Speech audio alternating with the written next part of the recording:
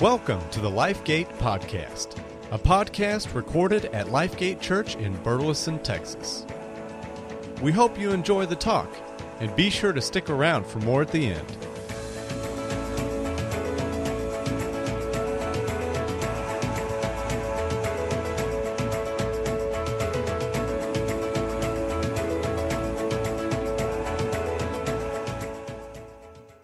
Well, this morning we are continuing this series that we started a couple of weeks ago called Restore My Soul. Everybody look at your neighbor and say, Restore my soul.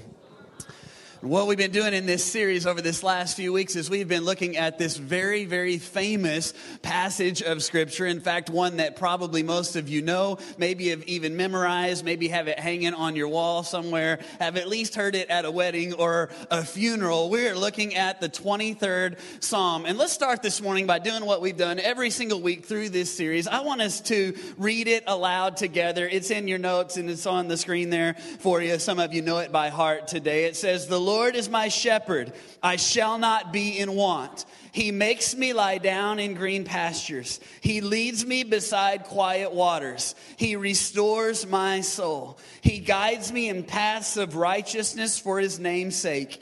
Even though I walk through the valley of the shadow of death, I will fear no evil, for you are with me. Your rod and your staff, they comfort me. You prepare a table before me in the presence of my enemies. You anoint my head with oil. My cup overflows. Surely goodness and love will follow me all the days of my life, and I will dwell in the house of the Lord forever." Man, what wonderful words, what beautiful poetry as we look at these words of David. David, a shepherd. In fact, what we've been looking at as we've studied and what we've learned already is we've looked at this from the perspective of a shepherd. And how many know that a shepherd would see these words in a little bit different perspective than we might see them? And we've learned over these last couple of weeks that sheep have a way of getting themselves into trouble. How many know what I'm talking about? And sheep can actually get themselves into a position that is called cast down. Everybody say cast down.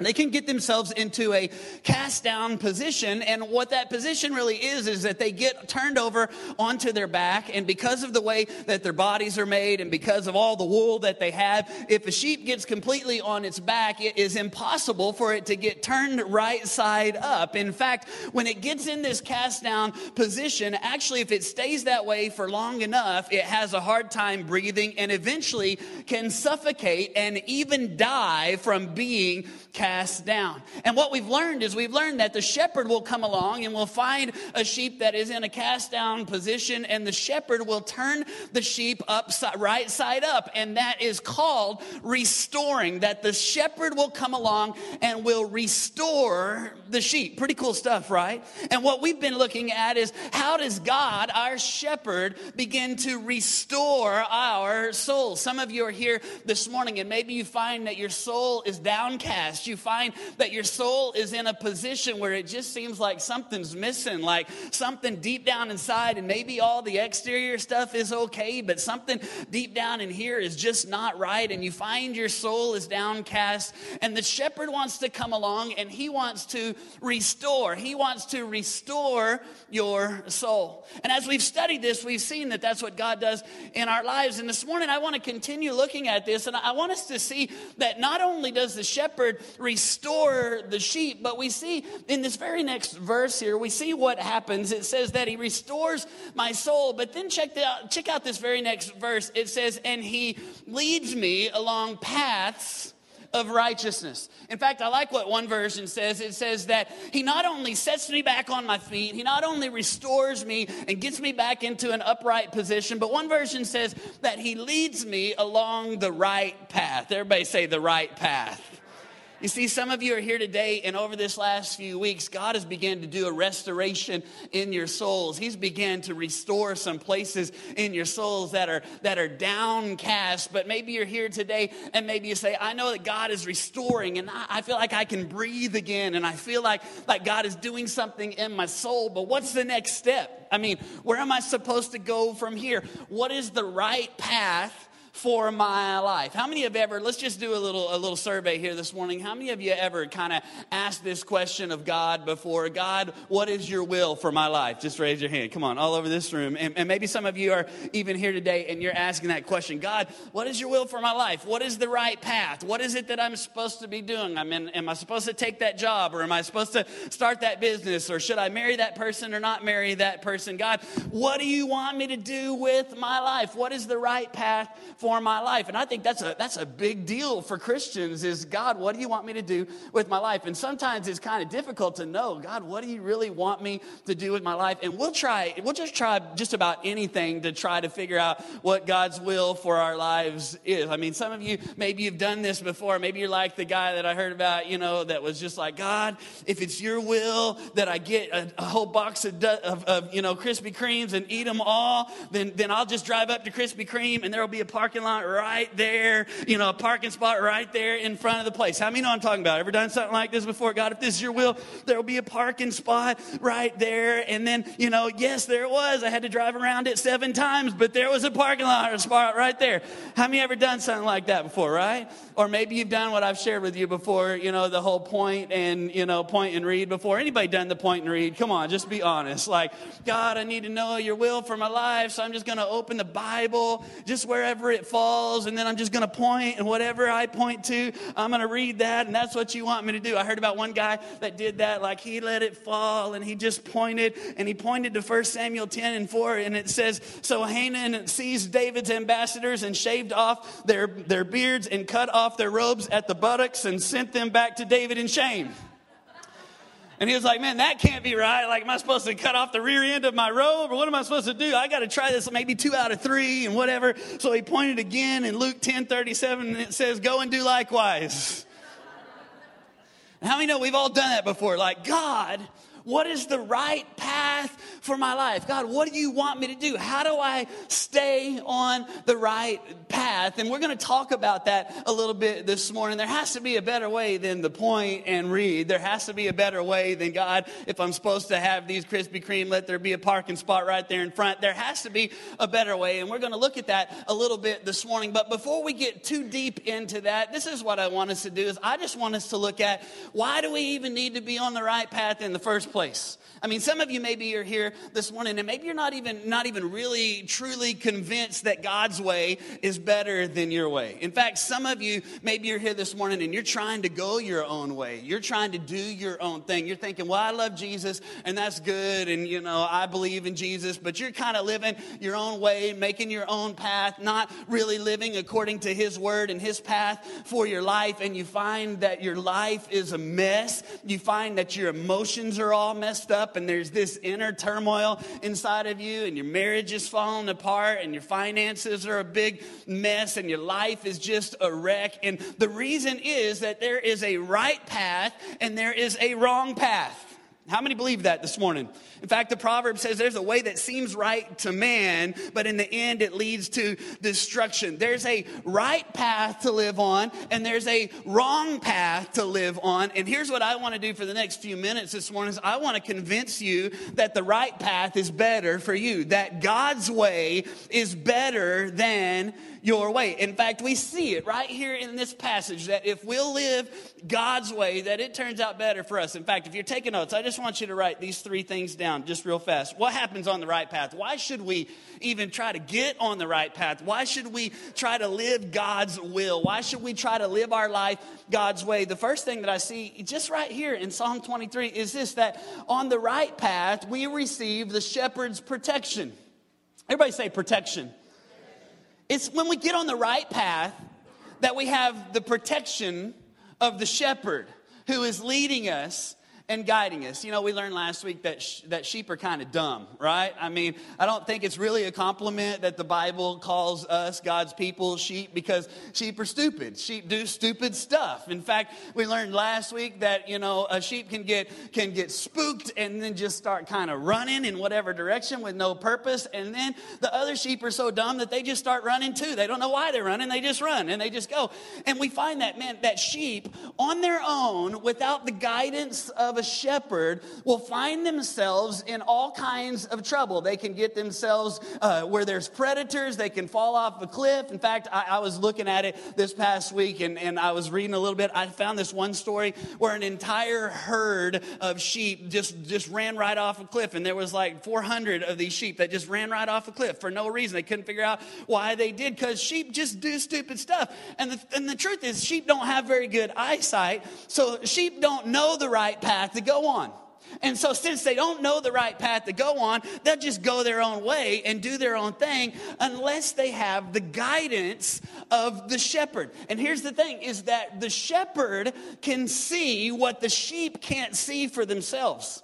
The shepherd knows the path. The shepherd knows where the pitfalls are. The shepherd knows where the predators are. The shepherd knows where the danger is. And so the shepherd will lead the sheep along the path. Now, it may not always be the widest path. It may not always be the easiest path to travel, but it's always the safest path. The shepherd knows where safety is. The shepherd knows where there's danger. And so the shepherd will lead the sheep along the path that is safe for them. He will lead them upon the pathway of protection. And here's the deal, as followers of Christ, the truth is, like sheep, the Bible says we've all gone astray. And we don't know which way to go. Sometimes we don't know what the right path is. And so we just try to travel our own path. And maybe we even follow what all the other sheep are doing. And we just go our own way and do our own thing. But the problem is, we can't see very good. And we don't know where the danger is. We don't know where the problems are. We don't know where the pitfalls or the predators are. So we have to surrender ourselves to the guidance of the shepherd. We have to surrender ourselves to God's path and doing things God's way so that he can protect us from the harm and the danger that might come our way. Now, some of you say, well, all right, I understand that, but that doesn't sound very fun, Pastor.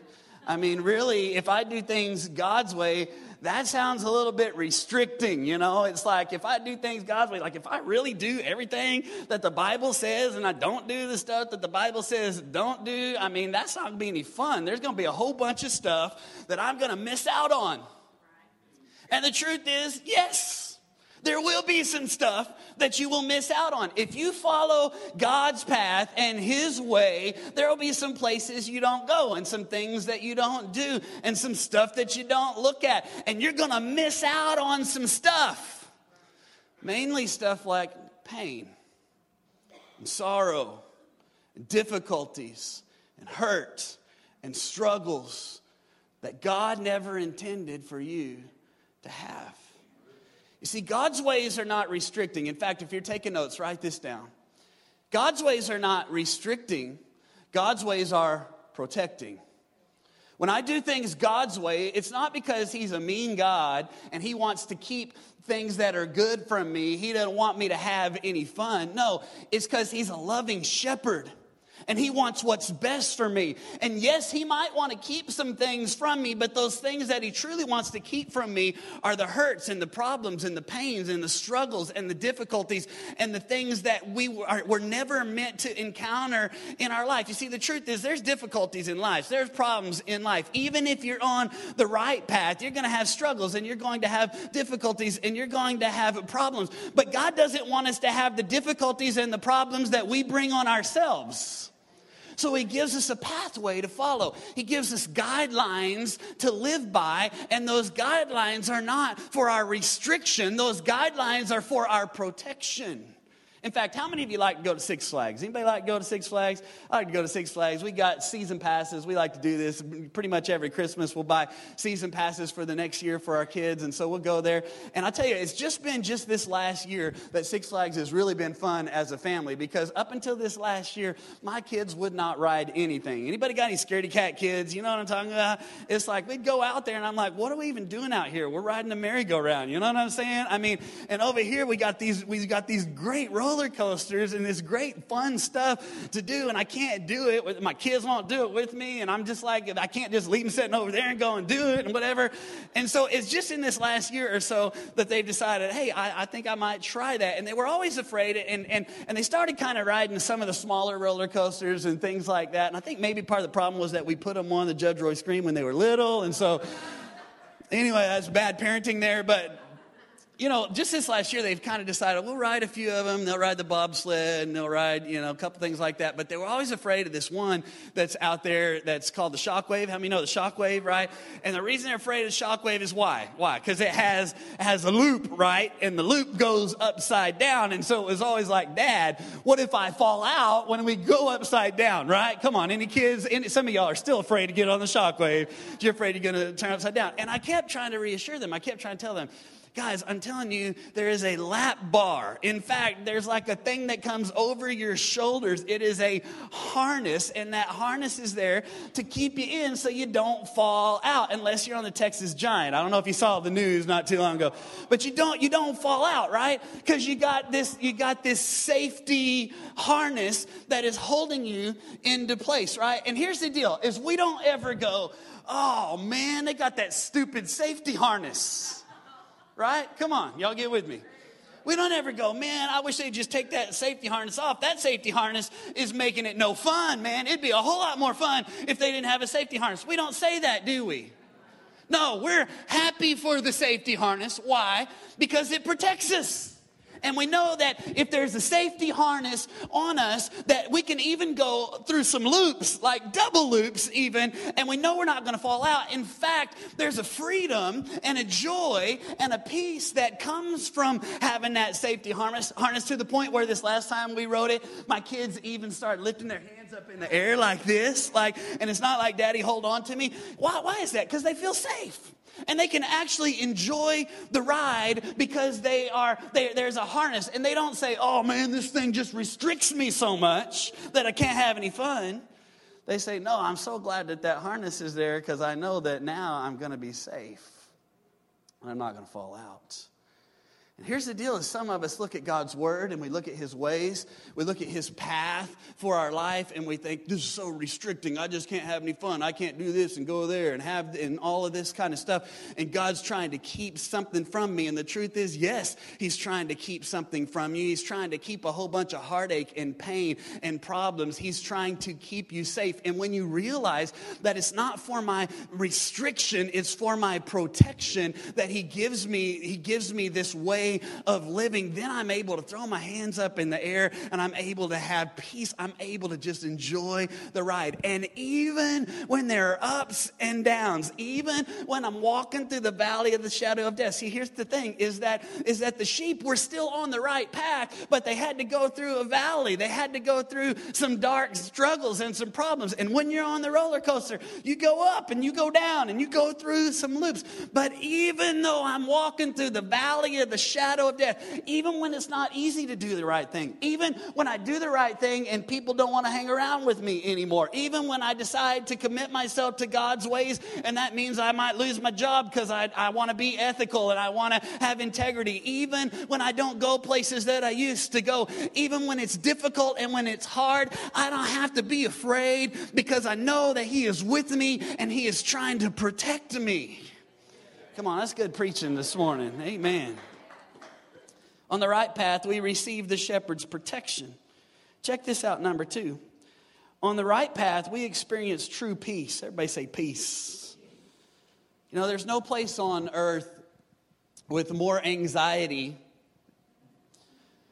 than when you're doing something you know you shouldn't be doing, and you know it. Come on, how many know what I'm talking about? Like this anxious feeling that you feel, like this turmoil deep down in your heart, like this feeling of guilt. Like when you're doing something you know you shouldn't do, what does it bring? It produces anxiety in our hearts. When I was a kid, I learned this very young at age. I learned that, man, not doing what I'm supposed to do, doing stuff I'm not supposed to do, it brings a whole lot of anxiety. In fact, I learned this when I was really young, but especially I remember learning it when I was in the 8th grade. Because I grew up in a church where we didn't believe in dancing. Anybody grow up in a church like that, right? It was like we didn't believe in premarital sex because we thought it might lead to dancing. You know what I'm saying? I mean, serious. It's bad stuff, right? And so, like, we didn't believe in that. And so my parents were the pastors. That went better than I thought it would, right? My parents are pastors, and so, like, we couldn't go to the dance. And I'm in the 8th grade. I don't dance. This white boy don't dance, all right? Y'all have seen me over here during worship. I don't know how to dance, but I didn't care about dancing. I just cared about being with my friends, you know. I just want to be with my friends. The 8th grade, I want to go to the dance, be with my friends. And my parents were like, no, you can't go to the dance. And I'm like, I don't, you know, whatever. I knew I wasn't supposed to, but here's what I did one night is I decided I'd go spend the night with a friend. And while we were spending the night with a friend, his parents didn't care if we went to the dance, so we went to the dance. And lo and behold, when I got to the dance, like half the church was at the dance. And so I'm going around going, please don't tell my parents that I'm here. Please don't tell my parents that I'm here. Please don't tell my parents that I'm here. And I go home that next morning, and I'm telling you what, like, my soul is in turmoil. How many know what I'm saying? Like, because I knew I was doing something that I shouldn't be doing, and I was so scared that my parents were going to find out, and I felt so guilty, and I felt so much shame deep down inside. How many have ever experienced that before? Like, you did something, you deliberately disobeyed, you deliberately did something you know you shouldn't be doing, and there's like this anxiety that you feel. And this is what the Bible's talking about in Deuteronomy 28 and verse 65. God speaks to this, and he speaks to his people, and he says, hey, here's what happens when you stop following God's ways. In verse number 65 of Deuteronomy 28, it says, you will have no rest among those nations, no place that is yours. The Lord will make your mind worried and your sight weak and your soul sad. You will live with danger and be afraid night and day, and you will not be sure that you will live. And in the morning you will say, I wish it was evening. And in the evening you will say, I wish it was morning. And terror will be in your heart, and things that you have seen will scare you. Wow, I mean, doesn't that describe so many people? God says, here's what it's going to be like if you don't live according to my ways. When you get outside of the right path for your life, here's what happens. There's a sorrow in your heart. There's an anxiety inside of you because you know I'm not doing right. You know I'm not living right. And you're going, man, it's morning and you wish it's night, and it's night and you wish it's morning, and nothing satisfies your soul. And there's this anxious turmoil inside your soul because you know that you're not on the right path. But here's the deal. When we get on the right path, there's nothing like being off the right path that causes turmoil in our heart, but there's nothing like being on the right path, knowing in your heart and in your soul that you're obeying God in every way, in every area of your life. There's nothing like the peace that you feel when you know that you know that you know that you know that you're on the right path. In fact, that's what David was talking about. He says, even though I walk through the valley of the shadow of death, even though there's problems, even though doing the right thing is not always easy, even though doing the right thing doesn't always result in what I thought that it would result in, even when there's dark valleys that I'm walking through, it's like he says, I will fear no evil. He says, I got peace in my heart. I've got peace in my soul, not because there's not problems around me, but because I know that I'm on the right path, that I'm following God's ways. I'm living according to his word. I'm living the right life on the right path, and there's peace in my heart. And that's the promise that we have. In fact, I love the passage in Romans 8:28 that says, and we know that in all things God works together for the good for those that love him and that are called according to his purpose. That if I really love God and if I'm really living my life according to his purpose, then I don't have to fear problems, and I don't have to fear pain, and I don't have to fear the valley of the shadow of death, because I know I'm on the right path, and there's a peace in my heart that even when there's not peace around me, there's a peace inside me. Because I know I'm living according to God's ways. I can tell you that there have been times in my life and in my ministry where I've gone through some dark valleys. I've gone through some what I felt like were the valley of the shadow of death. And the only thing that kept me going in those times was knowing in my heart that the circumstances around may not be what I want them to be, and they may not look good, but I know in my heart that I am right with God, and I'm living according to his ways, and my life is lined up according to his purposes, and I am living inside the right path, the path of righteousness that he has for me. And so I have peace in my heart that even when there's struggles, and even when there's storms, and even when there's problems, I don't have to fear, because I know he's with me. I No, I'm on the right path. In fact, that's what the Bible says in Romans 14. It says the whole kingdom of God is all about this. It says in the kingdom of God, the important things are living right with God. And when you live right with God, there is peace and there is joy in the Holy Spirit. You see, when you're on the right path, you can have peace in your heart. Number 3, check this out. When you're on the right path, you can prosper. Your soul will prosper. How many want your soul to prosper? Come on, I'm not just talking about like a bigger house, nicer car, more money. I'm talking about real prosperity. I'm talking about my soul will prosper. That's what David was talking about. Look what he says in verse number 5. He says, you prepare a table before me in the presence of my enemies. You anoint my head with oil. My cup overflows. Surely goodness and love will follow me all the days of my life. Why is he so prosperous? Why is his soul prospering? Why is it that his cup is overflowing? Why is it that there's goodness and love that's following him around everywhere that he goes? Why is that? It's because he's on the right path. He's following the shepherd, and the shepherd is leading him along the right path. And as long as he stays on the right path, there may be struggles. There might even be enemies all around me. But even when my enemies are surrounding me, right there in the presence of my enemies, he prepares a table before me. He anoints my head with oil. He blesses me, and my cup overflows. I'm able to be blessed and prosperous even when there's struggles around me because I'm on the right path. David says if we follow the right path, then we're going to have the blessings of God, the favor of God upon our lives. In fact, I like what he says in the very next chapter. We've been studying Psalm chapter 23. Well, in Psalm 24, look what he says. He says, who may ascend to the hill of the Lord? Who may stand in his holy place? He who has what? Clean hands and a pure heart. Everybody say clean hands and pure heart.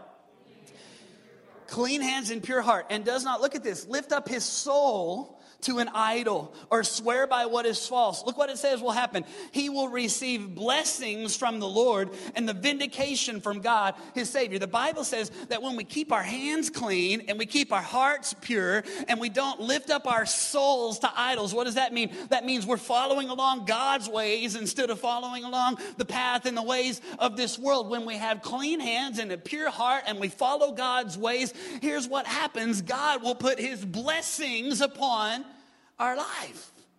In fact, I like the way he says it in Deuteronomy 28 as God is speaking to the people of God. And he's teaching them, he's telling them, obey my laws. Be careful to obey what my word says. And look what he says will happen in verse 15. And he says, you must completely obey the Lord your God, and you must be careful to follow all his commands that I am giving you today. Then the Lord your God will make you greater than any other nation on the earth. Obey the Lord your God so that all these blessings will come and stay with you. You will be blessed in the city and blessed in the country, and blessed, and your children will be blessed, as well as your crops, and your herds will be blessed with calves, and your flocks will be blessed with lambs, and your basket and your kitchen will be blessed, and you will be blessed when you come in, and you will be blessed when you go out. And the Lord will help you to defeat the enemies that will come to fight against you. They will attack you from one direction, but they will run from you in 7 different directions. And the Lord your God will bless you with full barns, and he will bless you with everything you do. He will bless the land that he is giving you. The Lord will make you his holy people as he promised, but you must obey his commands and do what he says to do.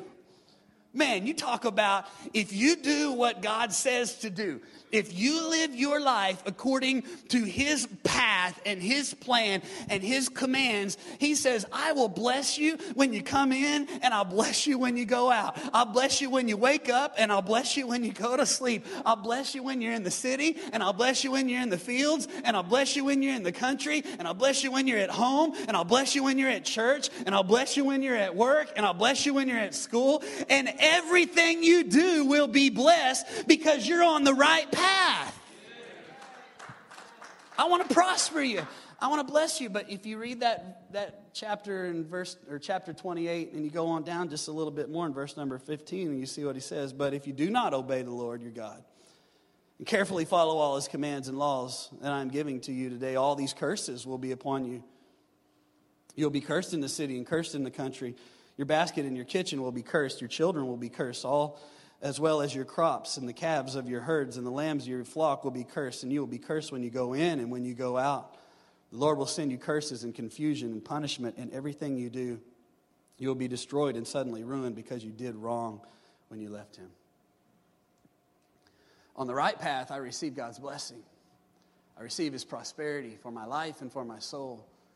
On the wrong path, I receive curses. Now, I know what some of you are saying, well, yeah, Pastor, but I see some people. I know some people at work. I know some people at school. And I know they ain't following God's path. And they're blessed. I mean, they live in a nice house and they drive a nice car. And man, I mean, how could they be so prosperous when I know they're not doing right? I know I'm trying to do right and I'm barely making it. And then I got all the people, my boss or whatever, and they're not doing right. And there's prosperity on their life. And that just doesn't seem to make sense. I see what the Bible says, but that doesn't really make sense to me in what I see in the world around me. And the truth is that David asked this question over and over and over. In fact, you read through the Psalms and he's like, why are they blessed and why am I struggling? I'm a man after your own heart. I'm trying to follow you and I see the wicked who are prospering. And he asks this question, and every single time God basically gives him the same answer. We see it in Psalm 37. It's the whole chapter, but I just want to read part of it. He says, God says, don't worry about the wicked or envy those who do wrong, for they are like grass and they will soon fade away. Like spring flowers, they will soon wither. But trust in the Lord and do good, and then you will live safely in the land and you will prosper. Take delight in the Lord and he will give you the desires of your heart. Commit everything you do to the Lord. Trust him and he will help you. He will make the innocent radiant, your innocence radiance like the dawn, and the justice of your cause will shine like the noonday sun. Be still in the presence of the Lord and wait patiently for him to ask. Don't worry about evil people who prosper or fret about their wicked schemes. Stop being angry. Turn from your rage. Do not lose your temper, for it only leads to harm. For the wicked will be destroyed, but those who trust in the Lord will possess the land. Soon the wicked will disappear. Though you look for them, they will be gone. The lowly will possess the land and live in peace and prosperity. God says to David, as he says, but what about these people who aren't doing right and they are prospering? God says, yeah, they're prospering what seems like prosperity right now, but it's temporary. It'll be here for a moment. It'll be gone. And even if they prosper for the rest of their life, in light of all of eternity, our 70 or 80 or 90 years on this earth are like a puff of smoke. They're here and then they're gone, and they might prosper now, but they won't prosper in eternity. And the truth is, really, he's not talking about prosperity in this world as much as he's talking about prosperity in my soul. And the truth is, you can drive a nice car and live in a nice house and have all of this stuff that the world would call prosperity and still have turmoil in your soul.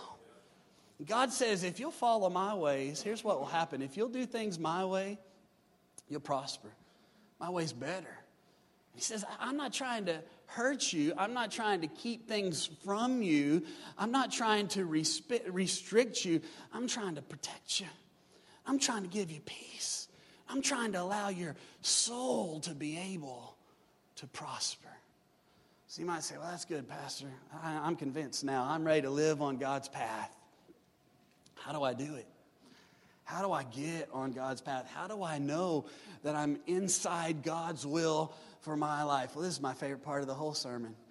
Here's why. Is that God's will, deep theological stuff here, right? God's will is kind of like golf. How many golfers we got here this morning? Come on, now you know why I like this part of the sermon. Right, I love some golf. Not very good weather for golf right now, but I looked at the forecast for next week, looking pretty good, right? And I love golf, and here's the deal: when you get on the tee box in golf, here's what you're trying to do. When you hit that first tee shot, you're trying to hit it out into what they call the fairway. In the fairway, here's what you got.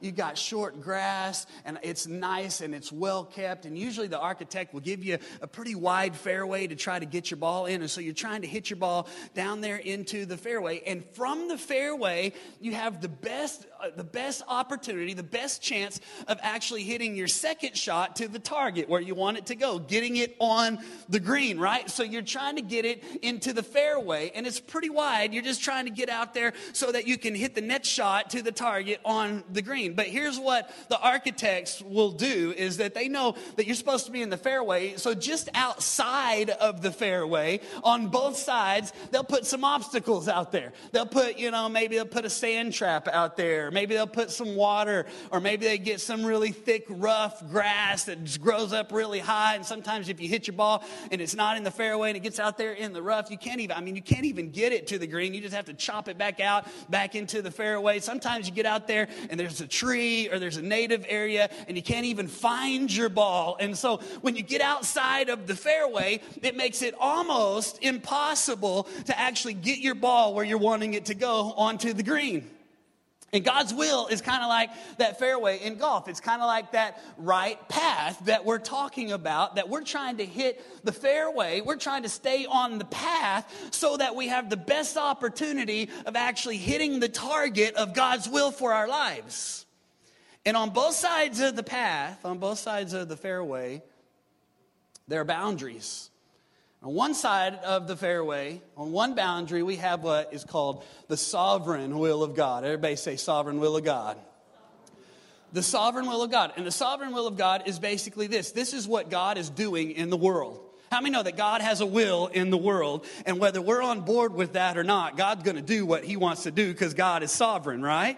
And so on one side of the fairway, we have the sovereign will of God. And so we've got to keep ourselves inside. What is God doing in this world today? We've got to surrender ourselves to God's sovereign will in the world today. But then on the other side of the fairway, we've got what is called the moral will of God. Everybody say moral will of God. The moral will of God. And the sovereign will of God is what God is doing in the world today. But the moral will of God is what God has already said in his word. And here's the clue this morning is that God will never ask you to do something that is outside of either the sovereign will of God or the moral will of God. Because if you get outside of the sovereign will of God and outside of the moral will of God, then you have no chance of hitting the target for God's personal will for your life. So you keep it inside the sovereign will and the moral will of God. And the truth is that God's will for your life will never, ever go against what he has already said in his word. That's his moral will for our life. I mean, for instance, let me just share a couple of scriptures with you here this morning. In 1 Thessalonians 4:3, look what it says. It says, it is God's will that you would abstain from sexual immorality. So here's the deal. You don't ever have to ask God, is it okay for me to sleep with my girlfriend when we're not married? Because that's outside of the moral will of God. God has already spoken to that. You would be outside of the path, outside of the boundary. So you don't even have to ask that because God's already spoken to that, right? Look at another one in Colossians 3:9. It says, don't lie to each other, for you have stripped off your old sinful nature and all of its wicked deeds. So you don't ever have to go, God, is it okay for me to just lie a little bit on my income tax? No, because that's what? It's outside of the sovereign or outside of the moral will of God. God has already spoken to that. So you live your life, if you're going to live your life on God's path, on the righteous path, on the right path for your life, then you've got to keep it in the fairway. You've got to keep yourself inside of the sovereign will of God and the moral will of God. And as long as you stay inside those two boundaries, then you have the best opportunity of hitting God's bullseye, the perfect target for you and for your life. But when you get outside of these boundaries, it becomes impossible to truly hit the bullseye of what God wants for your life. So you got to keep it in the fairway. You got to stay on the path. What has God already said in his word? What is God doing in the world? I'm surrendered to that. And when I keep it on the path, then I can prosper. Then I can have his blessing. Then I can have his peace. And then I can have his protection on my life. And whenever I get outside of the path, then I lose his favor and his protection and his peace and his blessing for my life. So you might say, well, how do I do that? Well, I just want to leave you with two questions today. Two questions that I want you to think about and ponder in your heart and in your spirit today, and that I think you should ask more than just today, but I think these are questions that we could probably ask every single day of our life. The first one is this. If you're taking notes, first question is this: what am I doing that I shouldn't be doing? Simple and easy question. But if you really want to be on God's path, you need to ask yourself, what is it that I'm doing that I shouldn't be doing? Maybe it's a relationship.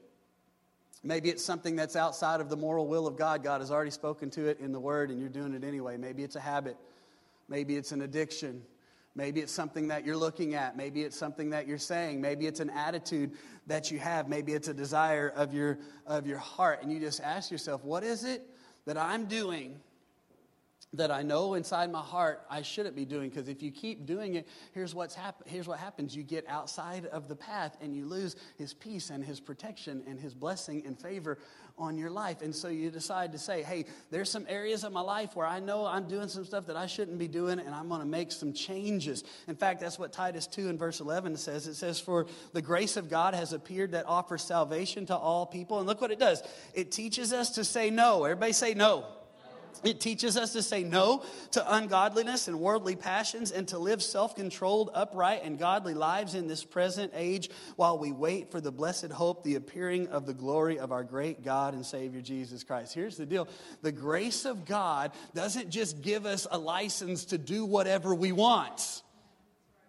The grace of God, the Bible says, teaches us to say this word, to say no. It teaches us to say no to some things that are outside of the sovereign or outside of the moral will of God. And we say no, and it's easier to say no because we know we have a greater yes to say yes to. We know that there is blessings and there is protection and there is peace and there is favor of God on my life if I will say no to those things that are ungodly, those things that are off of the path of righteousness for my life. I can say no to those things because I know there's something greater to say yes to, the favor and the blessing of God upon my life.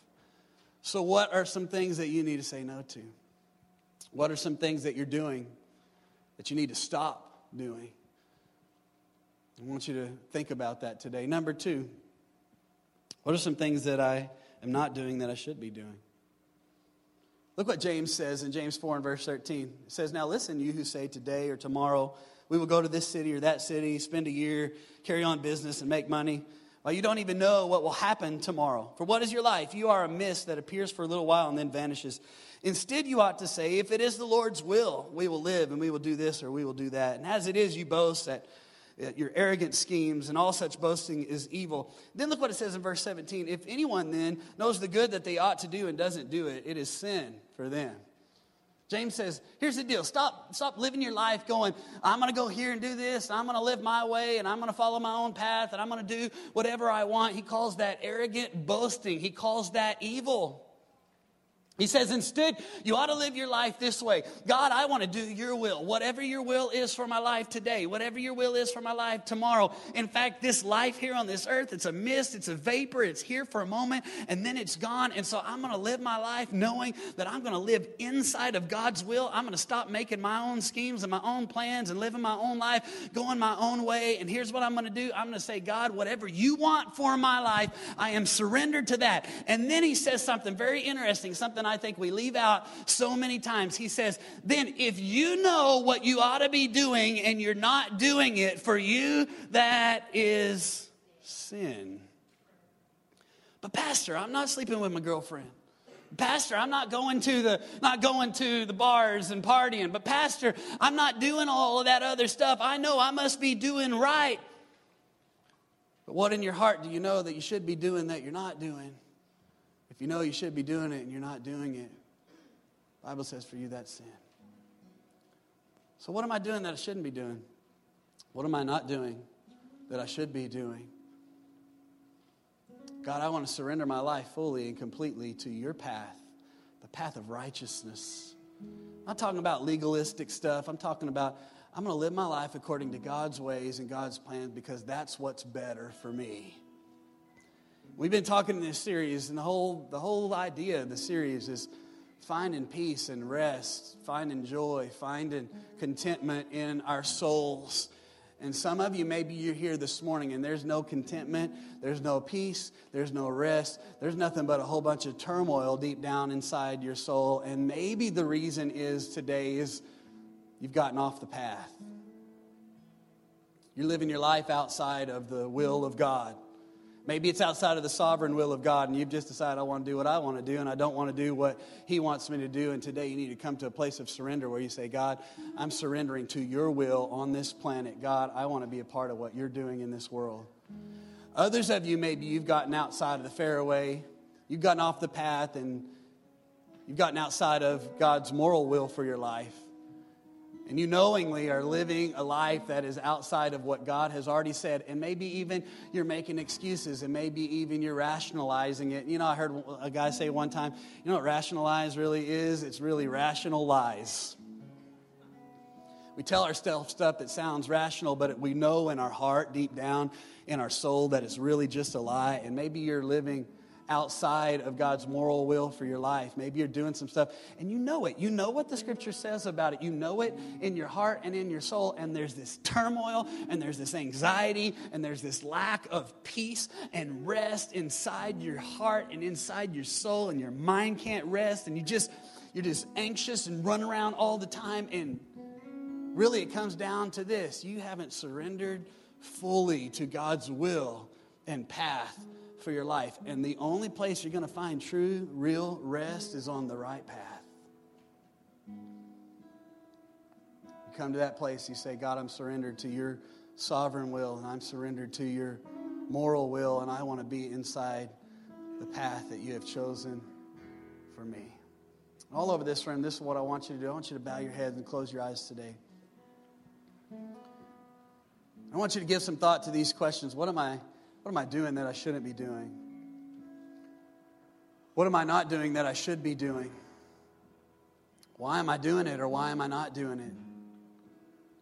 It probably really all comes down to this: my life's not really surrendered to the shepherd. I've been trying to make my own path, do my own thing.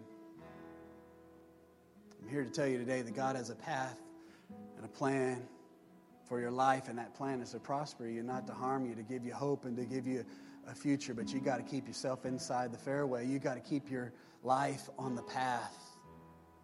When you get outside the boundaries, you're going to find pain and heartache and struggle and turmoil. When you stay in the path, doesn't mean there won't be struggles. You might have to walk through the valley of the shadow of death, but you'll have peace in your heart and in your soul, knowing that He's with you. His rod and His staff, they'll comfort you and protect you, because He wants what's best for you.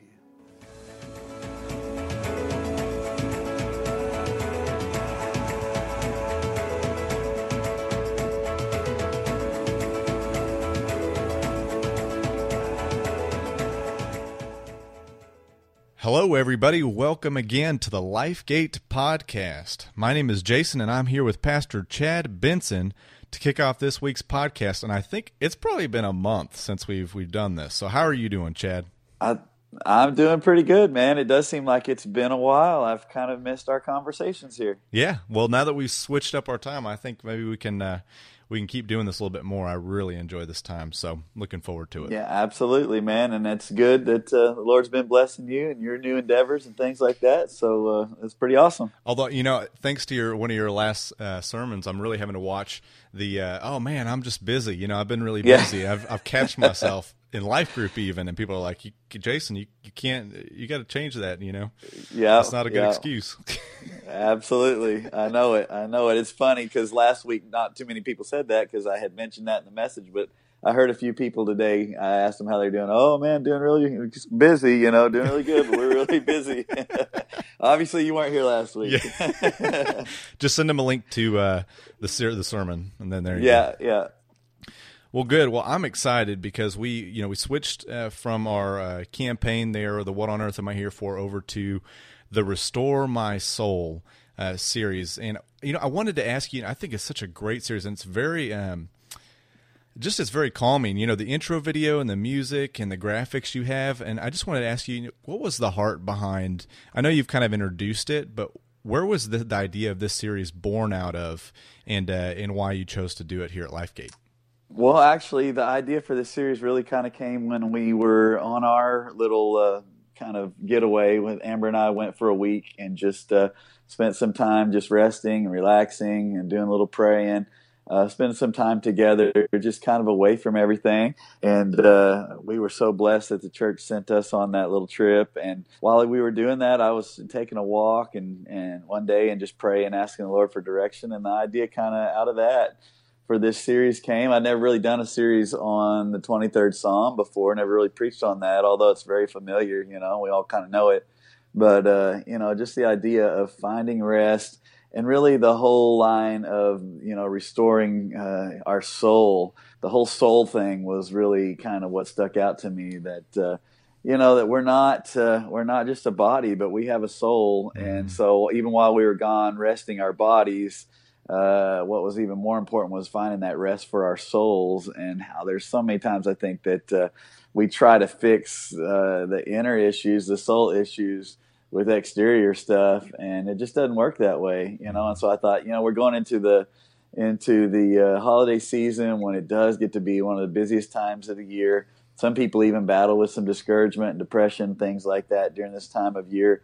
And I thought, man, we need to really focus on what's going on inside and what's happening in our soul, So that's kind of where that came from. Awesome. No, and I think that's great. And also kind of I have so many questions from these past series. I'm pulling them all into this podcast. But the last sermon you gave, we really focused on spending time and being silent with God in the busyness. And you actually had us sit for 5 minutes. You gave us some music, so you didn't make it extremely awkward. Yeah. But you had us sit down for 5 minutes, because we don't, you're right, we don't spend just time sitting and asking God to just speak to us. And so I wanted to, I know you mentioned that sometimes you maybe set an alarm on your phone just to set for 5 minutes and not listen to anything, not be distracted. And I just want to see, are there other ways that maybe you can encourage others, ways that you maybe spend time with the Lord other than just setting an alarm on your phone, or things that we can learn from you in that way? Yeah, that 5 minute thing, that's not something that I do every day. I'll try to do that, 2 or 3 times a week. I actually did that this morning, just trying to kind of quiet my mind and my thoughts before we got ready to do, the message today at church. And, but I think one of the keys is just the consistency. I try to spend time with God every day. At least 5 to 6 days a week, really a focused time with God. And I think some of the keys for me is just trying to make it towards the first part of my day. It might not be always the very first thing that I do, but one of the first things that I do. And I read through the scripture. And I read a 1-year Bible, and it was like trying to read through the Bible in a year. And I think that's a really good tool. That was a good thing that I did for 4 or 5 years. But here in the last couple of years, I've kind of just decided to focus a little bit more on quality rather than quantity. And, some days I may only read, 3 or 4 verses, but I usually pick something that I'm going to be reading through. Like right now, I'm going through the book of 1 Samuel, and I'll just start reading from where I left off the day before, and I'll just read until I feel like God is saying something to me, or something really sticks out to me. Mm-hmm. And then I'll just begin to write my thoughts on that. And, some days it's 3 or 4 verses, some days it's a couple of chapters, and then I'll just write those things down. We've studied the SOAP method before, if you remember, in the text message series. And so the listeners could probably go back and listen to that when we talked about, how to do that. But I do that on a daily basis. And then just spending time in prayer. I have a prayer list that I pray through. I have that on my phone, and just kind of pray through that. And then some days I don't pray through all of those needs on the list. Mm-hmm. Some days I just focus on a lot of times, a lot of my prayer time are just going, God, I want what you want. Help me to be surrendered to your will for my life. A lot of what Jesus prayed, your kingdom come, your will be done on earth as it is in heaven. And I think if we can really get to that place where we're totally surrendered to God, then some of the other stuff starts to fall into place. And even some of our things on our prayer list really aren't such urgency anymore, because maybe that's not what God wants, Mm-hmm. And just coming to that place of going, I don't want what I want, God, I want what you want. And so sometimes I don't even get to my prayer list. Sometimes it's It's just having to settle that issue pretty much on a daily basis, you know? Gotcha. Yeah. No, I understand. Well, that's great. Well, I'm going to ask two more questions. I've got so many here, but two more in focusing on today's message. I thought it was great, really focusing on the path that God has for you and how you can really try and stick on that path.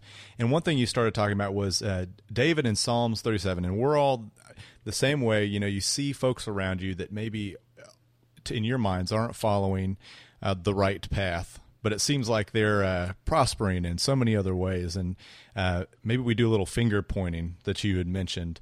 And one thing I was thinking, are there ways that we can maybe help those people rather than look at them in that way? And should we help them? Yeah, absolutely. I mean, I think that God's placed us in wherever we're at in our business, in our, in our school or work or family or whatever, to help point people in the right direction, and help to show them.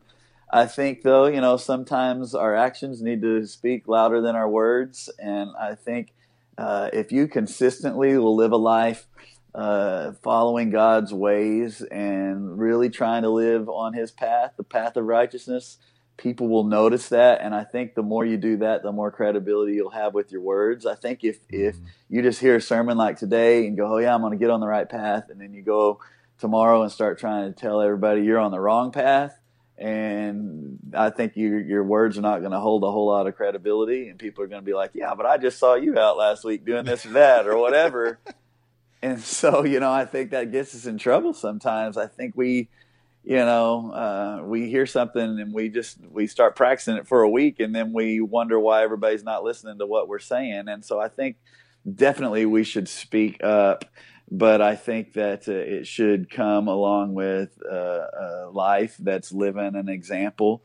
And especially when it comes to your family, I think sometimes that's where maybe it's our mom and dad are not doing right, or brother's not living right, or sister's not living right, or something. Or if you're parents and you have kids that are grown and you try and tell your kids you're not doing right or whatever, and then your kids go, well, wait a minute, you didn't, growing up, you weren't following God and whatever. And so I think you got to have a little bit of credibility there by really actually living it out and doing it, So I think there's times to speak up, but I think there's also, people are looking at your life, and the weight to your words comes through the way that you walk, Mm-hmm, mm-hmm.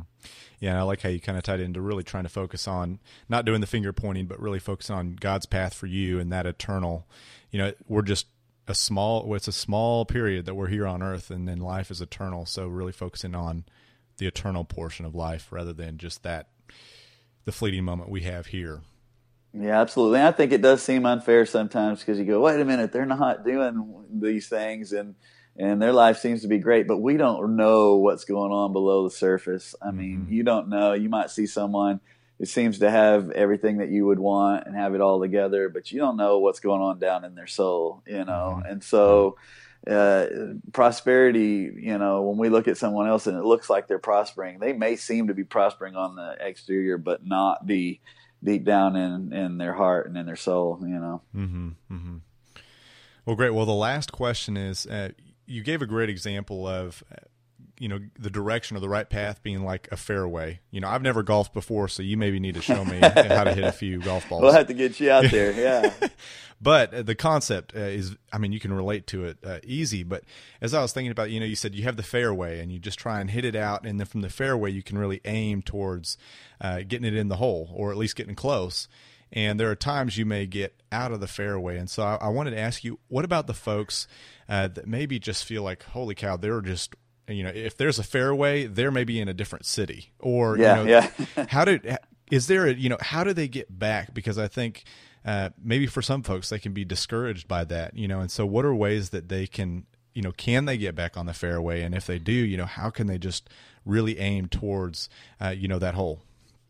Yeah, well, you know what? In the 11 o'clock service today, I actually shared this a little bit. I don't think I mentioned it in the 9 o'clock service, but that it reminds me a little bit of the story of the prodigal son, and a lot of people know that story, how the son decided he wanted to take his inheritance, and he went off and he got way off the path, and he went way far away from a loving father. And then he woke up one day and he realized, man, I'm so far out of where I should be. But maybe my dad won't allow me to be a son again, but maybe he'll just allow me to be a servant in his household at least.